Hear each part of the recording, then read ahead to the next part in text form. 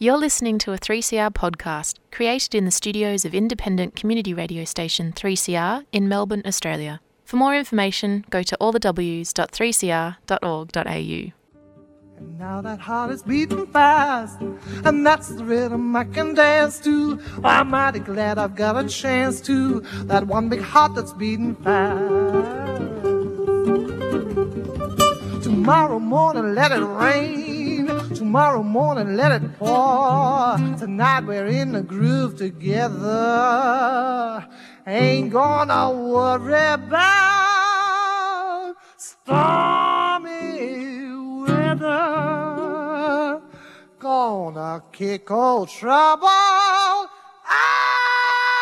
the door. Beat out old trouble and drum. Beat out old trouble and drum. Beat out old trouble and drum. And kick old trouble out the door.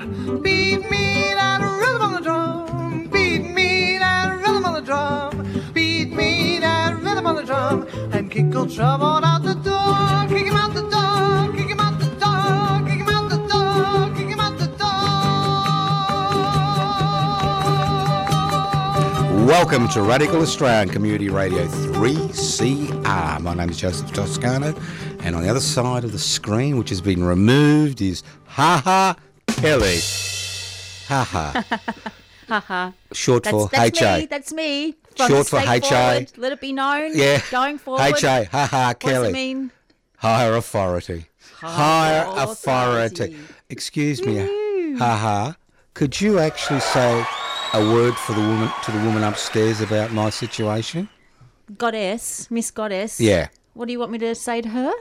That I prefer to go to hell than spend the rest of my life with her. Okay, I'll tell her. Thank I'll you. see you seeing her later. All right. Now, Robert Wolfgramm is our guest, and I'm not going to talk to him for 56 minutes because he has made my life a misery when he came in and he called Kelly a higher authority, because without her, there would be no program, there'd be no guests, there'd be no voice, there'd be no radio. You're right, Robert. She's the higher authority. Welcome, Robert. Welcome, Robert. Thank you. Thank you, Kelly. Thank you, Joe. Now, have you ever spoken to somebody for 56 minutes, excluding your wife? Yeah, maybe. Maybe. Yeah, without an ad or interruption or a toilet break? Yeah. Lectures. Lectures. Giving lectures. Oh, yeah, lectures do that, yeah. Now, Robert, I hate to tell you this. Obviously, you're a radio virgin. Yeah. You've actually got to look at the bloody microphone. Okay. Because when you swivel, Yep. we can't hear you. I see. You can Okay. also look at me if you want to escape, Joe. You can look at me occasionally. Look, he likes to look at me because he can see a mirror image. We're both dark and we're Beards, bearded, yeah. and we got scruffy colour hair. beards. And I didn't bring my lumberjack top on, which you've got today, Robert. Now, Robert, Yeah. what year were you born? 1952. 52. Long You know, time. Kelly was right. She said he sounded about your age, Joe. You know, I wasn't far off. Yeah. She says, you know, he sounded as feeble as you do. I did not say that. I did not say that. What's your year? No, I'd ask the question, Sonny Sorry, boy. Joe. That's the way it goes. 51. 51. Oh, well, there you 51. go. Yeah, so respect your elders. Just remember that, Robert. Yeah. Okay. Where were you born? Fiji. Fiji. Where in Fiji? In Mrs. Morrison's maternity ward in the Colonial War Memorial Hospital Right. in Suva. So you were born before independence. Oh, yeah. Oh, yeah. Yes, I was born in the heyday of empire and colony. It doesn't seem to have changed much in Fiji these days. But we'll talk about that later on. Okay, yeah. So did you know who Mrs. Morrison was? I didn't. I think she obviously was some pioneering Imperialist, yeah. nurse or Yeah. someone, you know, and they named the ward after her. But I grew up in the highlands in a village called Koro'o, which means village in the clouds. Oh, so you the first in the family, or I was the first did boy Right. of 17 children. 17? Your wife, not your wife, your husband didn't ever hear him, did he? My father? Yeah. You said his husband. You've had one too many coffees. I have today, yes. Yeah, my father had a few wives. A few wives, yep. In the traditional way. island manner. Mm-hmm. And I have two older sisters, and then I was born. Then you were born, right. Same, the 17 kids, same mothers? Or? No. Five different mothers. 5 different mothers. And Yeah. this is, and would you all live in you and your brothers and sisters, would you all live in the same huts? or what? No. I was taken away from that situation Right. to grow up under the care and tutelage of my Jewish Tongan grandfather, who was wasn't too keen on what my father was sort of up to. Right. So he abducted me from any chance of growing up under my father. Right. And he became my father. And what did your mum think of that? Well, she didn't have a say No because say, in the right. island system, Right. that's, patriarchal. Mm-hmm. And she just had to go along with it. She could have run away with my father, but given that he was not committed to a singular relationship, Right. but believed in plurality, Yep.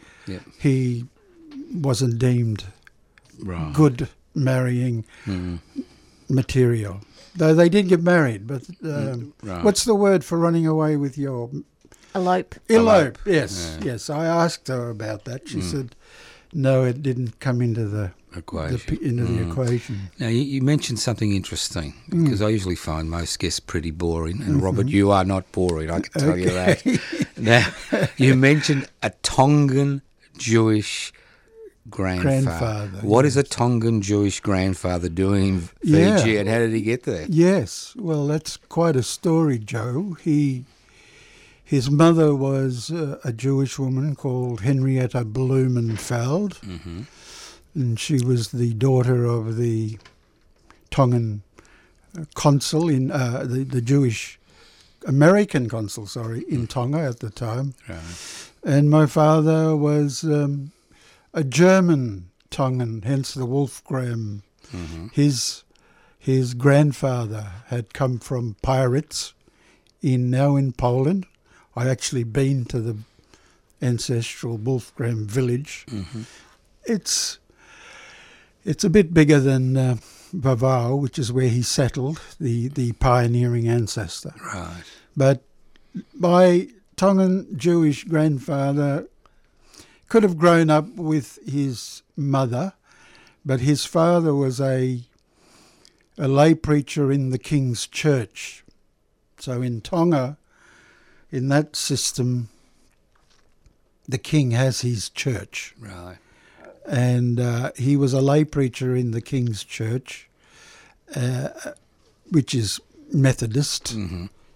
And he decided my grandfather showed some initiative and spark that he thought might be wasted in the islands. Right. So what did he do with it? So the story goes, and we live by our family fictions. Yeah. Oh, yes. I can tell you right? stories. Yeah, these are family stories. Yes, so the story goes. yeah, which we all hold to because we have no other option. But the story goes, he threw him onto a missionary's boat as the missionary family were departing for New Zealand. Right. And it's not unlikely, that's the thing. Yeah. But obviously all the people who can tell us otherwise. But that's the story. He was thrown onto the boat, and with the shouting out to the missionaries, "Take him with you, please.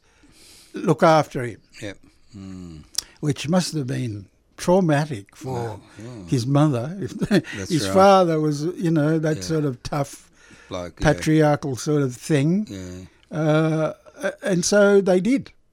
They took him with them to New Zealand and raised him as foster parents.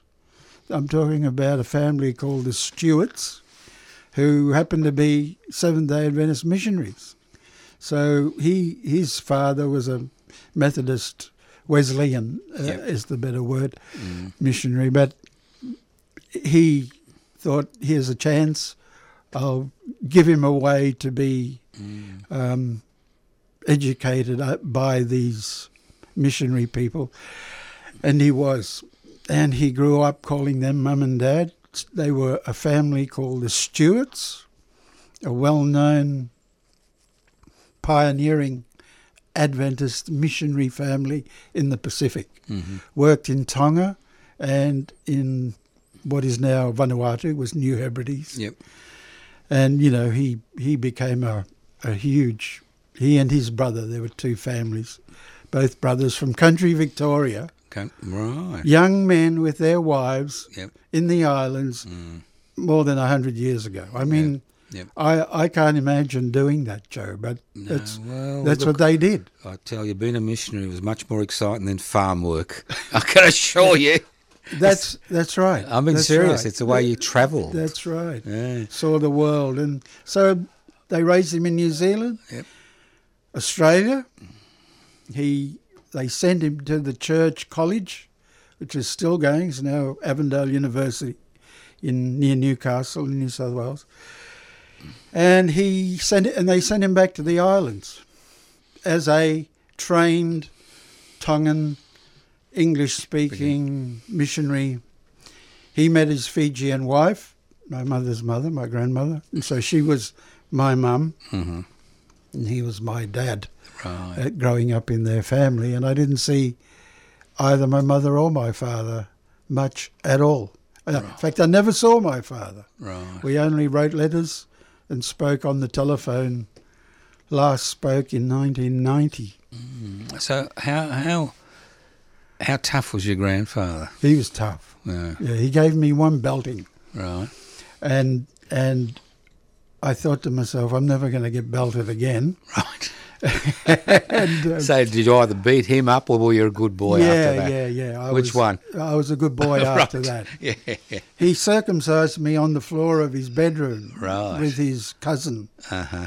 That was the traditional island way. Right. His cousin, fortunately, was a doctor, Right. so a Tongan medico, Yep. and did it with a scalpel and a bag of New Zealand apples, Joe. Right. When I screamed, yeah. I was about 9 years old. 9 years old. Yeah. No anaesthetic, No. just two uncles to hold my legs down. Yep. He held my head and my shoulders as my uncle cut away. Because circumcision was not, well, Jewish, of course, but Yep. it's also island. Right. In the Pacific, males are circumcised. Circumcised. And when the missionaries found that, who first went there at the beginning of the 19th century, they were amazed. Yeah, They said, where does this come from? Yeah, What it was the sort-" lost tribe. Right. Yeah, that's what they would have thought. Yeah, exactly. Yeah. And I've spoken to Israelis today who still will tell me that. They tell me that. Yeah, you're the You lost tribe. people are the lost tribes. That's right. Oh, okay. Because people assumed that the missionaries brought that Yeah. to the islands, but they didn't. It was already standard practice in the manner that I've described. Yeah. Yeah, well, you have a drink, don't worry. I'll fill in the time. Did But he was tough, to get back to you. Did your grandparents kidnap any other kids? No, but they were given the job of being extended family caretakers. Right. So whenever kids, relatives, needed an education, they were both trained teachers.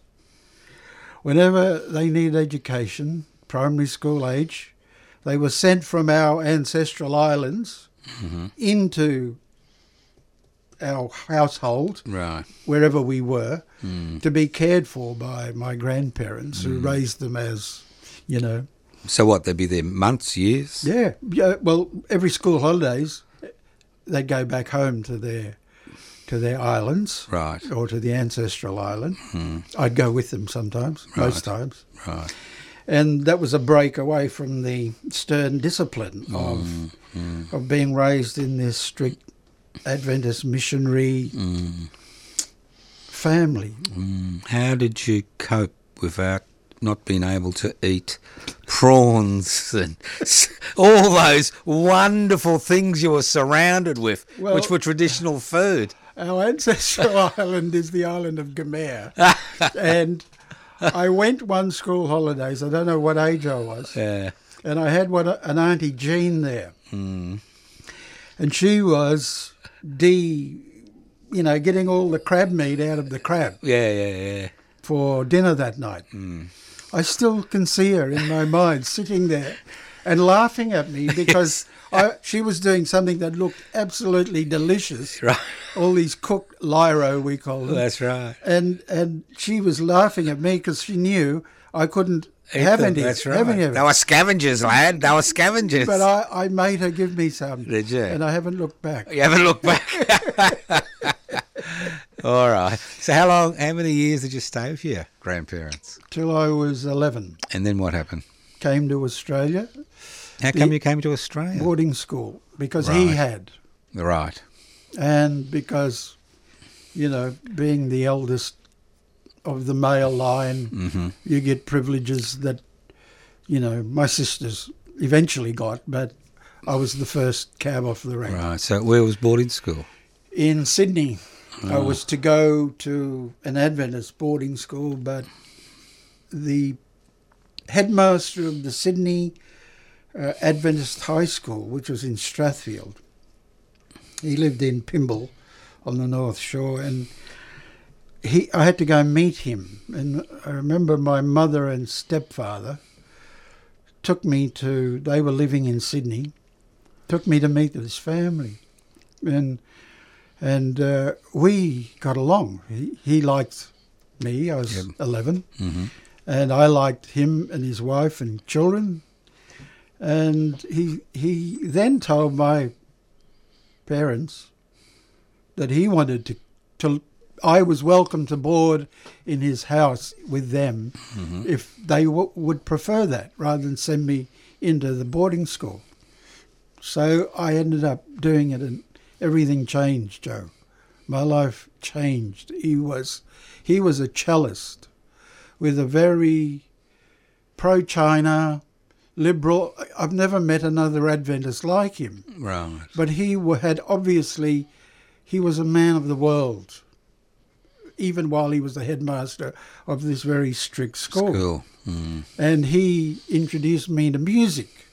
The only music I knew was a ukulele. Right. And he played a cello. I thought, what the hell is that thing, And then took us to the Sydney Town Hall to hear classical concerts, rehearsals by the Sydney... I reckon. Wow. I reckon he was a secret member of the Australian Communist Party in those days. I'm not joking. He subscribed to China Pictorial. Yes, that's that right. magnificent colour. In the 50s. In the 60s, early 60s. I can remember it. I used to wait for it to come so I could read through it. It was just a great thing. And these are pre-Cultural Revolution years. And his wife was a very lovely but conservative Adventist woman, used to be terrified when this turned up.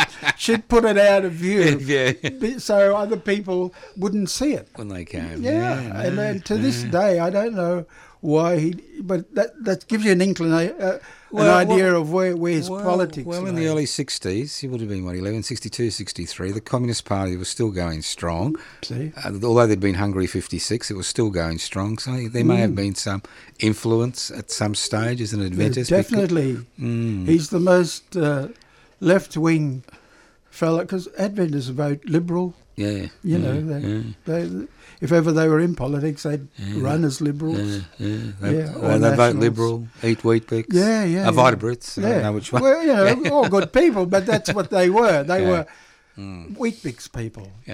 So, how many years did you spend there? I lived with them from 64, 5, 6, 7. Right. 4 years. And after that, the war. Then I decided I should finish my last 3 years at boarding school. Right. And that changed my life again, of course, because then I was free to read the histories, modern history, 18th century history, Australian history, did all these subjects Yep. for my year 12 in 1970. And I realised I just loved the histories. I also discovered Marx and the utopian socialists, Yep. believe it or not, in the school library, boarding school library. And I thought, wow, I think these guys, and it's the 60s, you know. That's right, yeah. Things are changing. Yeah. And I heard, we weren't allowed to have radios or television at the boarding school, but I heard or read in a newspaper would come and arrive in the afternoons. And those of us who were more interested in world events, Vietnam, anti-war, protests, all that was going on, I saw that this fellow Jim Cairns was having a moratorium, May, early 1970, and I just made up my mind I was going to run away from boarding school that day and go and participate in that. Right. By that time, I'd had enough conscientization, is the word? Consciousness, yeah. Yes, yeah. my consciousness had been, awoken enough. Expanded, awoken, whatever, yeah. So I asked a few mates, hey, we go to this. Yeah. No, it's all right. It's all right. So I did. I ran away. I came into town, Melbourne, and it blew my mind. I could hardly see the crowd. It was so big. Big, yeah. And I was expecting young students, a la the sort of American media images of protests on university campuses. No, it was wall-to-wall trade unionists in big duffel coats, and it looked like a working-class army, you know. And I the only way I could see was climb up on the pillar steps of the post office in Burke Street on the corner, and I hung on so I could look out over the crowd, and I was just... I'm sure there must... I was converted. I'm sure there must have been a picture of you somewhere hanging onto that pillar. Cause I wish there was. I'm sure there is. We never thought of photos back then, did we? No. We just did the thing. It wasn't about... and, you know, I went back to boarding school thinking I was going to get expelled. Yep. And the principal said, oh, did you? Okay. And that was it. No more. Nothing more. Yeah. Well, at least with the Seventh-day Adventists, they've always been against war and conscription, and obviously conscription in that period was a huge issue. Not for you, because you weren't one of us. Well, I'll say this in their favour, Joe. Yeah. They started out in America as an anti-slavery cult. That's right. Yeah. Yeah. So they were all abolitionists. Right. So you finished high school? I did. Where did you go? So I didn't know what to do, but the principal of the boarding school said, I'll get you into the Adventist Theological College and you can decide what you want to do there. So I thought I'll do theology and teaching, a double. You could be a missionary teacher, like my grandfather. Right. Wasn't to be. After 3 years, I was out. You were expelled, or did you run away? Well, they gave me the option. Yeah, right. you leave, or we'll kick you out. You hadn't discovered women, had you? Yes. Yes, right. I had. Well, that's presumptuous. Well, no. I know the period. You weren't even born then, so just keep to yourself. All right. Well, I did. That's what he. I had a girlfriend. We got married in 73. Yep. And my oldest child was born in January 74. I've had 8 children altogether. 4 boys, 4 girls. How many? They're all grown up. How many wives? Can I ask? 2 wives. 2 wives. 2 all right. wives. So you weren't as as amorous as your father, right? You know they say the apple doesn't fall far from the tree, but we won't go down that path. So how did you make a living? I worked for a very dear friend of mine who took pity on me when I was in boarding school and helped pay my fees. And when I was at theological college, he helped organise to sponsor me through a... How do you get a friend like this? Yeah, I tell you, amazing. He was a wonderful man. What was his name? He and his wife, Peter and Jennifer McDougall. Right. He'd never been to the islands. We got on. Right. Hit it off. And they said, And so they supported me, and he had a house that needed building in Upper Ferntree Gully. And I didn't have any skills, obviously. No, you could have... Left before I had any... You could have prayed. Left before I had any qualifications. You could have prayed the building went up. If I showed you a photo of him, Joe, you'd say, that's me. He looked like you. Did he? Yeah. It could have been me. He was a wonderful friend. He died a few years ago, Right. During COVID, but he's a very dear friend. He became like an older brother to me. Right. He'd been through the theological college thing also, so he knew the headspace and he knew the difficulty of starting life when you got a new young wife and a baby coming. So he said, you can work on my house and I'll pay you. Teach you how to build a house, which he did. He'd built a block of flats as a student and then rented out those flats to other students. Yeah. So that's the sort of fellow we're talking about. So did you... 3CR is radical radio, and that means more than just alternative current affairs and political coverage. We're radical because we're an independent media outlet, owned and operated by the community. We're radical because we give communities the control of their own shows, with their own music, in their own languages. We're radical because we provide a media platform for communities to build their own power to create social change. Become a subscriber and support Radical Radio. Call us on 03 9419 8377 or subscribe online at 3cr.org.au/subscribe.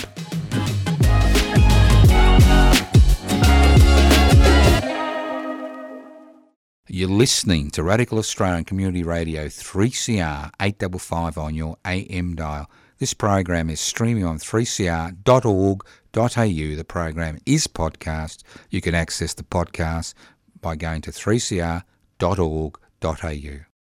Continuing construction? After 3 years of that, I got a job with another dear friend, again through the church network. And he said, you can drive truck for me. I said, okay. I didn't have my licence. That's all right. You can learn how to drive through driving a truck. That's so right. I did. Yep. Once again, Joe, I just think, wow, there are good people in this world.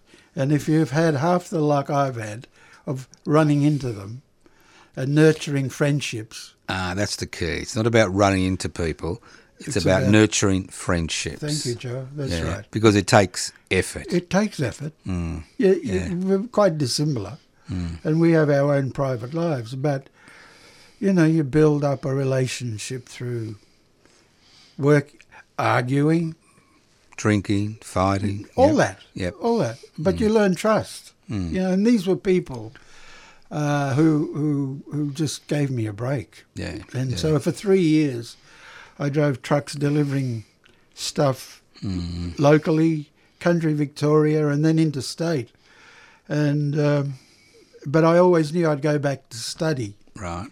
So you went back? I did. To do what? I signed up for a general studies, what was called general studies degree at what was Caulfield Institute of Technology. Yep. I had no idea what that was, but just before I quit truck driving, I broke down.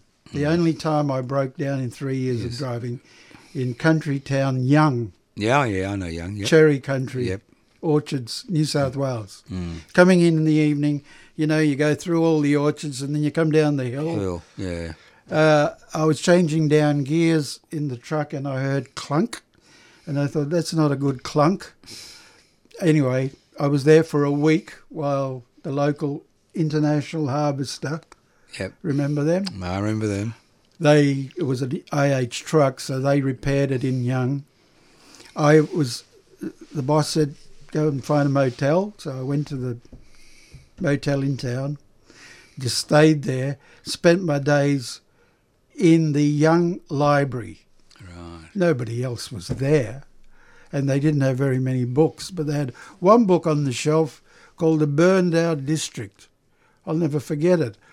I read it that week and went, that's what I want to be. The author of that sees the world the way I see it. I didn't know they were a sociologist because there's no mention of the book being sociological specifically. Right. I just thought it was like an interesting historical analysis. And it's called the Burned Over District because it's about New England during the revivals in America. And it was how the fundamentalist preachers literally scorched the ground with their preaching. And this district was, supposedly just... Anyway, I read that book and I thought, that's how I feel about religion. So I applied and I was a third round offer. Yep. You know what that means, Joe? You're the bottom of the barrel. Well, no. No, that's not the bottom of the barrel. That's the fifth offer. That's the fifth offer. Yeah, okay. Well, that's where So what was the course? General studies. General studies. So I had a chance of psychology, sociology, a thing called communication studies, statistics, and I took all those. No, not the psychology. I tried that at Avondale and decided it wasn't for me. So this lead anywhere? Yeah, so I got my BA at the end of 1980, and one of the lecturers, who, again, I'd befriended, said, keep going, don't stop. It was hot summer. I had a friend who was hiring me for cash-in-hand money to keep the food on the table. Yep. And my friend said, come back, you've done well in your BA. I had, had 20 units to do. I'd got 9 distinctions and 11 high distinctions.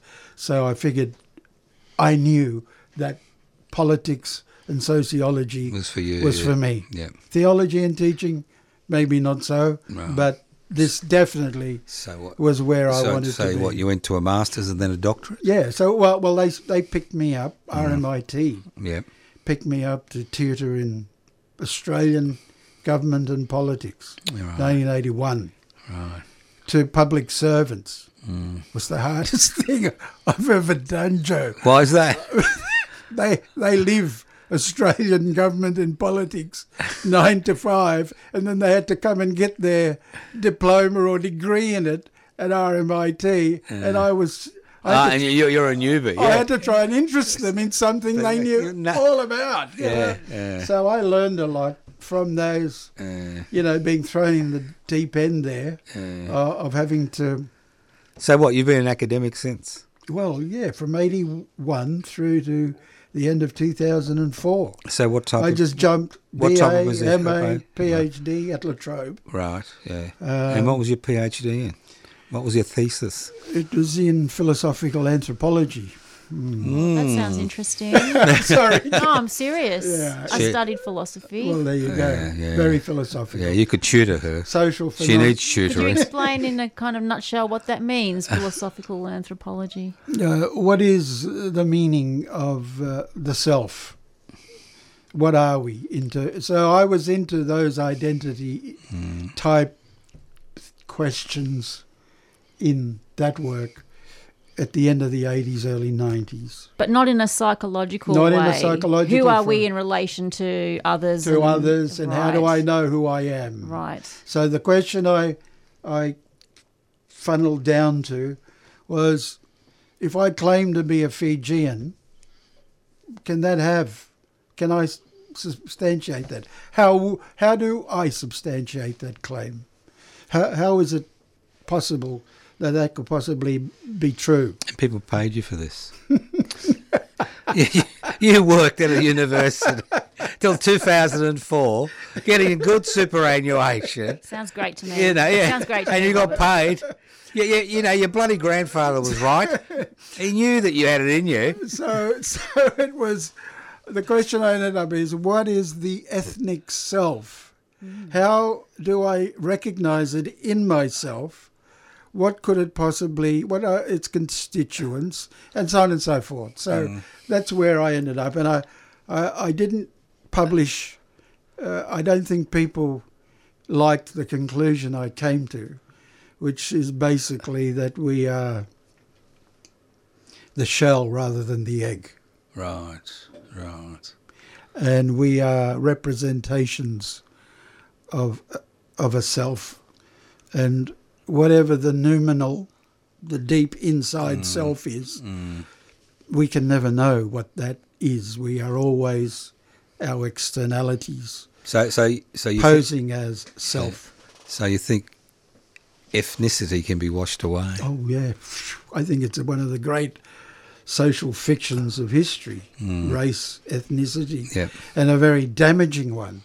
So, ironically, after I left academia, I was, sort of hauled in to help various indigenous groups defend their ethnic territory, right? Their blood space, yep, their sacred selves, which, that's just what you do in the real world, but. Philosophically, no. I think we're all phantoms. Look, I've had the same. Sorry, it's interesting. No, not sorry. It's interesting because most people from that period of our age, that's our belief system. Because we're universalists, Correct. We're universal. All human. We come from the same DNA. Yes. We come from the same mother, in ancient Africa. And it doesn't matter what we look like, our skin colour, our sexual preference, our gender. And this is something which people have forgotten today. It's all about self. It is. Yeah. And it's damaging it's wall building. Yeah. And I'm about breaking down walls, but obviously I don't want to give offence to people. Oh, go ahead. I've been here 47 years. I'll look after you. Just give offence. I'll deal with the blowback. So that's what you have to do. It's been the bugbear of my life in radical politics the last 5 decades. Is the fracturing on the basis of what I believe. No, I know, not believe. I don't believe anything. Artificially created differences. I mean, being a doctor, cutting up people. You've all got the same bloody organs unless there's some genetic malformation. We've got the similar DNA. It's just it's no different. I could cut up an Inuit and I could cut up you and I could cut up me. I could cut up myself and we'd have all the same bits and pieces. But there's a reason why people cling to these identities or... There is. Yeah, how survival. that comes about over time. Survival. Yes, survival. There are good functional reasons and there are cynical political reasons, which those sort of, the political use of ethnicity I find is, I can't, that was one of the things that got me going because I had found in my own experience, which we've just touched on here, what Joe was referring to here, that universalism, there were good people and bad people in my experience and my encounters of all types and descriptions, and it had nothing to do with the boundaries or the labels, the identities that people were claiming as important. That's right. Nothing to do with that at all. Fig leaves. Fig leaves. Yeah, fig I leaves. could tell you so many stories about so many different people, different ages, genders. And in my own family, Joe, on my ancestral island, they have practiced Sunday Sabbatarianism because they're all predominantly Wesleyan Methodists. But one Sunday, and if you're living there with us, it's compulsory, obligatory. Yeah. One thing you do first is we do church. And it doesn't matter who's in the house. Yeah. We've had Mormons, Jehovah's Witness. My family is like that. Yeah. A coalition of all sorts of identities which we think are so important. But really, are they? Are they? No. Do you believe in God? Oh, yeah, I do believe in Why?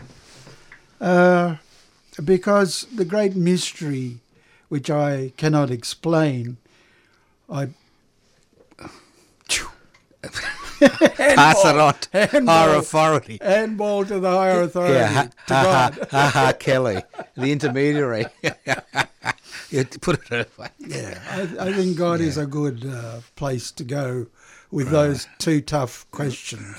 You know, a friend of mine said, yeah, well, you were being, favoured in this way and that way. What about... Well, I don't know. I don't have an answer to that question. I don't have an explanation for the good and the evil in the universe and why rain falls here and doesn't there, or floods happen here at Earth. Look at this climate change thing. Every day there's some disaster somewhere we're being confronted with. Well, I've been looking for meaning like everybody else. Yeah. And an old mate called Harvey Buttonshaw, he was in the war, First, Second World War, he's been long dead. And he had all these incredible adventures, whether they were true or not, who knows. I assume they were. Right. Because he got a Medal of Honour from the French government for his resistance work. And he said, I was standing between two blokes, right? I was in Alamein, and the bloke on the left got shot and he fell down. The bloke on the right got shot and he fell down. They were both dead and I was still standing up straight. And I said, Harvey, why? Yes. He said, plain dumb luck, Joe. He said, there's nothing but luck in life. That's the meaning of life, luck. Now, getting back to you, what did you do after 2004? I was this was my last year of academe, which I didn't know. I was at Monash. Well, you got the sociology. No. I had got a appointment in Fiji to be a presenter at what was and as far as I know, the only International Carver Conference. Whoa! And of course, in my exploration of Fijianness, yes. Carver is a part of, people will say this is part of it. Not all, but that's so I knew something about it, and it had acquired some reputation in the circles. What, drinking? Yes. Or the philosophy? Understanding of it and knowing the agricultural, how it, all about it. Can I ask you something? I had a Fijian friend who went back to Fiji, and she said only women grow carver in Fiji. Is that correct, or is she just bullshitting? No, just pulling your leg. Yeah, I thought so. So I went to the International Carver Conference, and from my father-in-law heard that the government wanted to divest itself of some shares in the newspaper that they had the majority share holding in, called the Fiji Daily Post. Did I know any of my Australian friends? Did I know anyone who might be interested in buying these shares? I said, no, I don't. And then when we came back after the conference, a friend of mine who I had some contact with earlier while at Monash, he's based at Heidelberg, a guy called Alan Hickling, and I said to him, do you know anyone who wants to buy government shares in this newspaper that they're trying to offload? It's not very profitable, from my understanding. I might be interested, he said. I said, really? Okay. So I made the connections. Yep. And then within a week or whatever, the three of us were back in a hotel in Suva, shaking hands. Right. That if my friend Alan would buy the shares, my father-in-law, who had a background in journalism in Fiji, media, and he was at that time the police public relations spokesman, and myself, the three of us would be involved in this newspaper. So I made a promise that I'd look into leaving the university. I was tenured. Yep. And my boss at the time, wonderful woman, Jan Van Bobbel, she said, you're mad. Yeah. What do you want to do that for? I said, well, I've done this for 24 years, Jan, and I'm tired. Okay, well, see what you can do. And they gave me a great package, and by February 2005, I was the acting editor-in-chief, acting managing editor, acting proofreader, acting. And what's the newspaper called? It was called the Fiji Daily Post. Is it still going? No, it had a 20-year life. Right. From 1989 to 2010. So you were... I saw it in its last 5 years. So you saw it some of the most, how shall I put it, earth-shattering events in Fiji society. Right, yeah. It was... how difficult was it for an editor? It was fantastically exciting. Right. You know, you've worked in newspapers? No. You've got to get a paper out tomorrow that's got stuff that people want to read or things they should read. And how are you going to find advertisers? That's people who pay for the paper. Yeah. The street sales are just cash in the pocket. But if you know, it's just nightmarish. After being cocooned in Monash for 15 years, being an academic, where I didn't have to think much except keep up to date with the literature and get my lectures fresh and occasionally pontificate. To every day finding enough staff. Yeah. I had a friend who was at the Age, and I said to her I said, we have got no subbies, no sub-editors to get the paper out for tomorrow. Is there any way I can email you the pages and you get somebody there to... She just laughed and said, well, we have enough trouble finding staff here. Yes. And I soon found within a year, Joe, that's the hardest work. Getting a paper out every day is really... It is, if you want stress and pressure. Yeah. And then when the coup happened in 2006... that just made it impossible. So we had 2 good years, 2005, 2006, during which I was writing editorials telling the military to shut up and mind their own business and let the elected government carry on, warts and all. But they wouldn't. And so Bainimarama did his coup in 5th of December 2006, and that hit us badly. All sorts of bans and pressures came to, not necessarily from him, but from the military. Then within 3 years, 7, 8 and 9, we were having bomb threats every few months. We had lawsuits.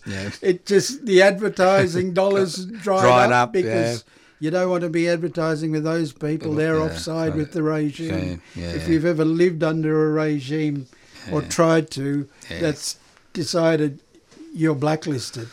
They confiscated my passport. I was hauled up to the barracks, one of the first to go up there. But they didn't deport me like they said they were going to. And I survived till the end of 2014. So I was there for 10 years. Not bad. So when did you meet your... I mean, when I met we've been together 33 years. Yeah, what's your Lupe. What's her name? Lupe. Lupe, yeah. She's... What a nice name. Yeah, she's sitting, listening to this. I hope so. I did put her to sleep. She's heard all this so many times. That's your friend that you came with today. That's his wife.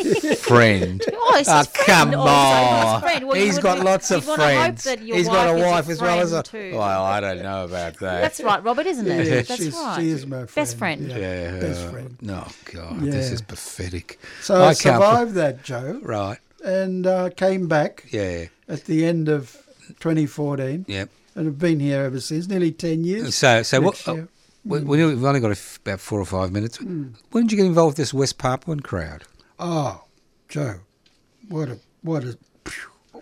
back in 2000. Back in 1999, I met a woman called Louise Byrne. Oh, you poor thing. Sorry, Louise. But she was organising or part of a conference supporting East Timor's resistance. Janana Guzmao. Yeah. And I'd had a brief encounter with West Papuan sentiment in 1966 when I sat next to a West Papua file. Is that the word? A Papua file. Yep. he was a world famous virologist who got a Nobel Prize for it eventually. But he was the first I was a high school student, to tell me about his son Ivan Bagintao that he'd adopted and from West Papua, and the work that he was doing. Never thought about it until I started teaching ethnicity and minorities. So I'm going to interrupt because I've got a few minutes now. Are you involved in this thing on the 17th? Yes, I am. What are you doing? Talking. Talking. Yes, What's your topic? Details, please. What's the event? Excuse me. You just sit there. Let us blokes sort it out. Okay, so all I was going to say, I've been held captive by Louise and Jacob since 2000. Right. So what's the topic? The topic is what the Pacific needs to do to support West Papua. Right. Because they are so lackadaisical. Well, they are, especially that spearhead group. Oh, God. They're a bloody disgrace, honestly. Yeah. Shocking, Joe. Yeah. I'm going to say some things about the political situation in the Pacific and what needs to be done to bring the Pacific, but not just the Pacific. I include Australia and New Zealand and all the big superpowers that are around the rim of the Pacific. It's just a disgrace that West Papua has been allowed to continue like it has for 60 years.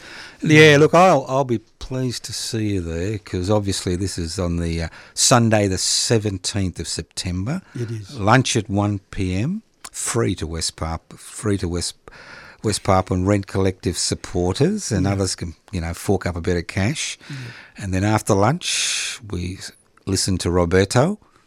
Tell us the good things, and I assume Jacob will say a few words. Hopefully. And then after that will come the light relief when I do the auction to try to raise more money. That's it. We've got handmade goods. But look, it's at 838 Collins Street. That's right, Collins Street, Docklands. You just get off at 838 on the tram and you walk around the back. Don't try to get through the door at the front because it's locked. You walk down the back.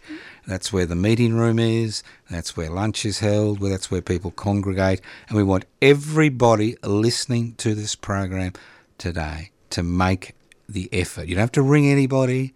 You don't have to bring any money.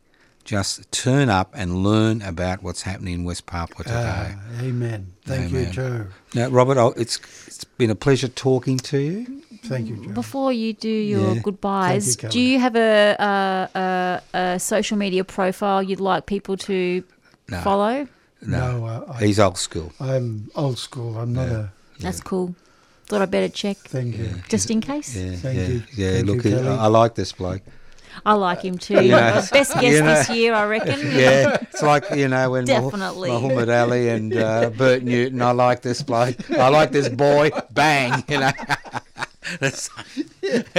Look, Robert, it'll be a pleasure listening to you. You've obviously got a lot of experience, and it's wonderful that you can share it, and it's wonderful that you're supporting the West Papuan independence movement, because if there's any group in the world that needs support that nobody supports, it's West Papua. Yes. And hopefully all our listeners who can, just turn up. 838 Collins Street, Docklands, easy to get to. Get off the tram, get off the bus, walk down there. Beautiful West Papuan lunch, great speakers, and then you've got the buffoon auctioning off some stuff to help pay the rent. So that'll be great. Thank you very much. See you Kelly. next week. Thanks, Robert. Thank you. Democratically elected government was overthrown with the help of the United States. There are many Chileans in Australia who suffered torture, imprisonment, and whose family members have been disappeared. We can't move forward as a society without healing these past crimes. The Chilean community, in partnership with the AMWU's International Solidarity Initiative, is holding a commemorative event for the 50th anniversary of Chile's coup, September 11, the day that changed us forever. Join generations of Chilean refugees, exiles and recent arrivals, together with Australian unionists and activists in the Solidarity movement, for a night of testimonies, speakers, poetry and music on Monday, September 11, from 6 p.m. at Solidarity Hall at the Victorian Trades Hall. This event will be held in English and all are welcome. To register, search for Chile 50 Years on eventbrite.com.au. Chile, 50 years of solidarity and struggle. A 3CR supporter.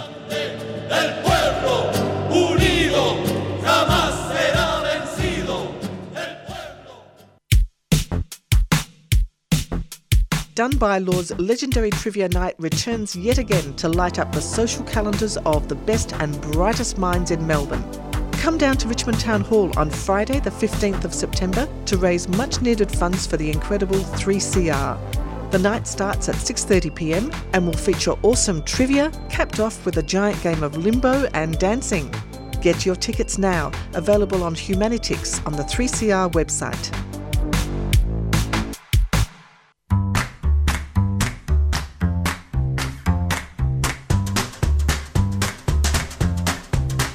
"3CR needs members to survive. By becoming a subscriber, you're helping us to remain fiercely independent and free of commercials and corporate influence." Are you a paid-up subscriber?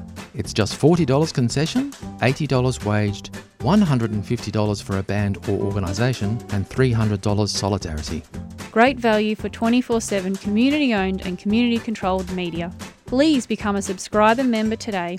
Call the station on 03 9419 8377 or sign up online at 3cr.org.au/subscribe.